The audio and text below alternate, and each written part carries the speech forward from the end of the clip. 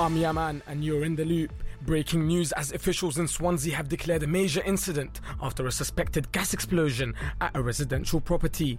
Police and paramedics are at the scene in the Morriston district. It's unclear yet if anyone was hurt. People are being asked to avoid the area as emergency services respond.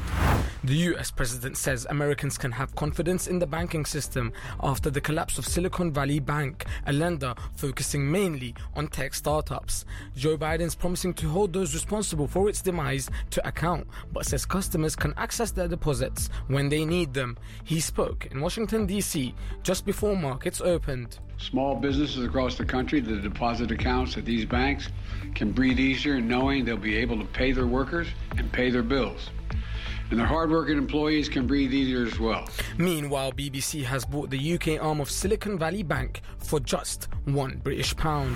Fiona Bruce says she's stepping back as an ambassador for the charity Refuge following claims she trivialised domestic violence on last Thursday's episode of BBC Question Time. The presenter says she was required to legally contextualise a question around allegations surrounding Boris Johnson's dad Stanley, but that her words have been mischaracterised. Some viewers accused her of downplaying the gravity of it. That's your Loop News Roundup.